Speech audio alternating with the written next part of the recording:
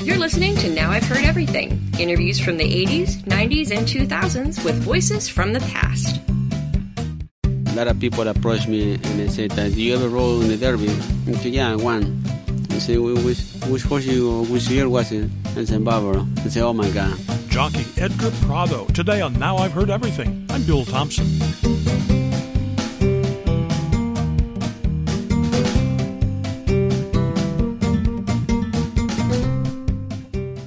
It was an electrifying finish to the 2006 Kentucky Derby as undefeated 3-year-old Barbaro won the race by the largest margin of victory in over 6 decades. They're coming to the finish, and it is all Barbaro in a sublime performance. He runs away from them all. Barbaro wins by 7. The jockey who guided Barbaro to victory that day was one of the world's best, the 38-year-old veteran Edgar Prado. 2 weeks later, however, tragedy struck at the Preakness. Just seconds into the race, Barbaro went down with a catastrophic leg injury. An astonishing development here. Barbaro's being pulled up by Edgar Prado. He is out of the race and out of the Triple Crown. He appears to have injured his right rear leg. Barbaro struggled for months, but eventually had to be put down. 2 years later, Edgar Prado wrote a book, a love story really, called My Guy Barbaro. And that's when I had the chance to meet him and his co-author, sports writer John Eisenberg. So here now from 2008, Edgar Prado and John Eisenberg. I think it was good to tell the people the inside story, how they felt to ride such a great horse like Barbaro, and the time that we spent together off on the New Bolton Center, and how it was now at the beginning when I started riding it. So how we created a bond together. How did the two of you team up? We have a mutual friend.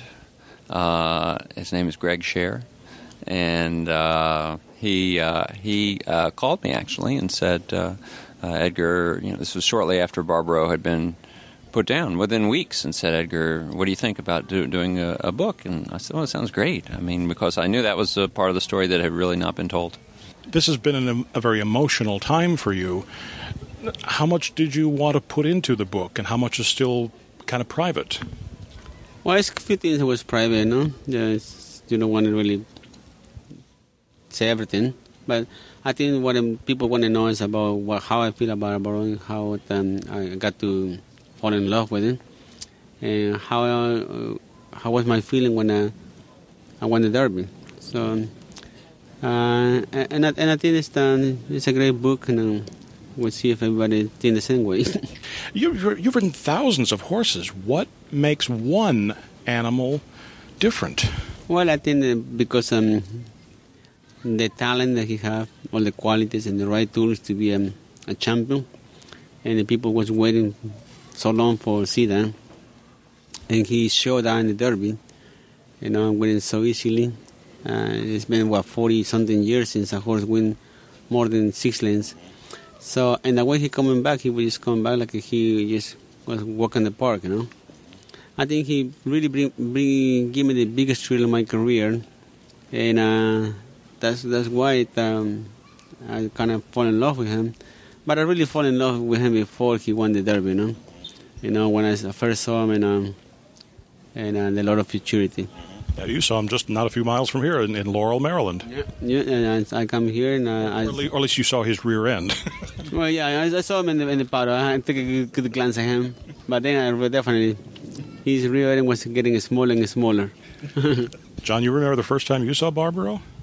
Well, the first time live that I saw Barbaro was at the Derby, and I wasn't at any of the pre-Derby races, and so I was there that day actually, writing for the Baltimore Sun, and actually wrote my column that day on Edgar because of his time. I'm writing in Baltimore, and he had a long Maryland connection from having lived here for all these years, and has a lot of fans and family here, and a lot of local ties. So I wrote that column that day.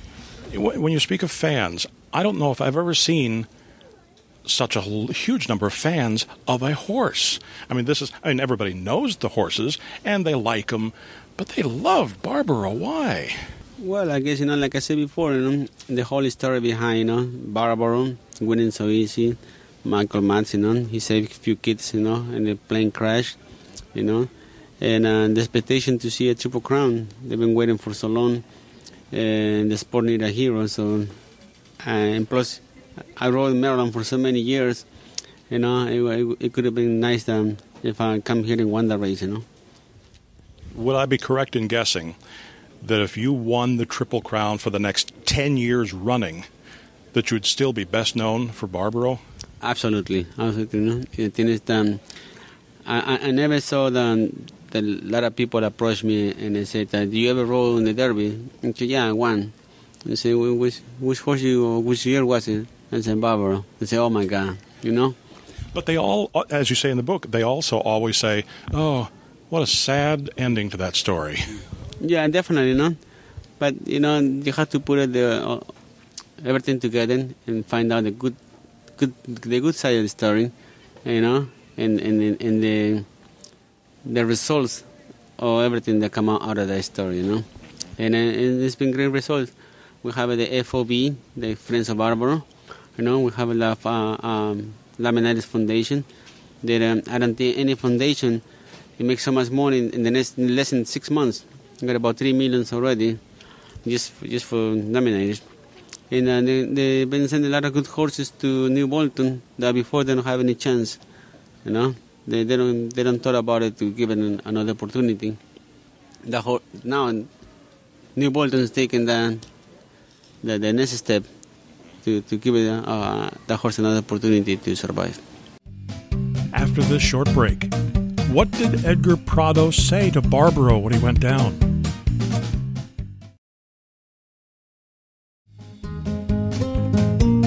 Now back to my 2008 interview with Edgar Prado. What did you say to Barbaro when you pulled up? You got down off because you realized something was terribly wrong. What did you say to him? I didn't really say much to him. I was shocked, and I was just looking and staring at his legs, and hopefully that there wasn't no blood running anywhere, and that was my main concern, I went completely blank, I'm just looking. My most concern was looking after his safety, and there wasn't no thoughts about anything else.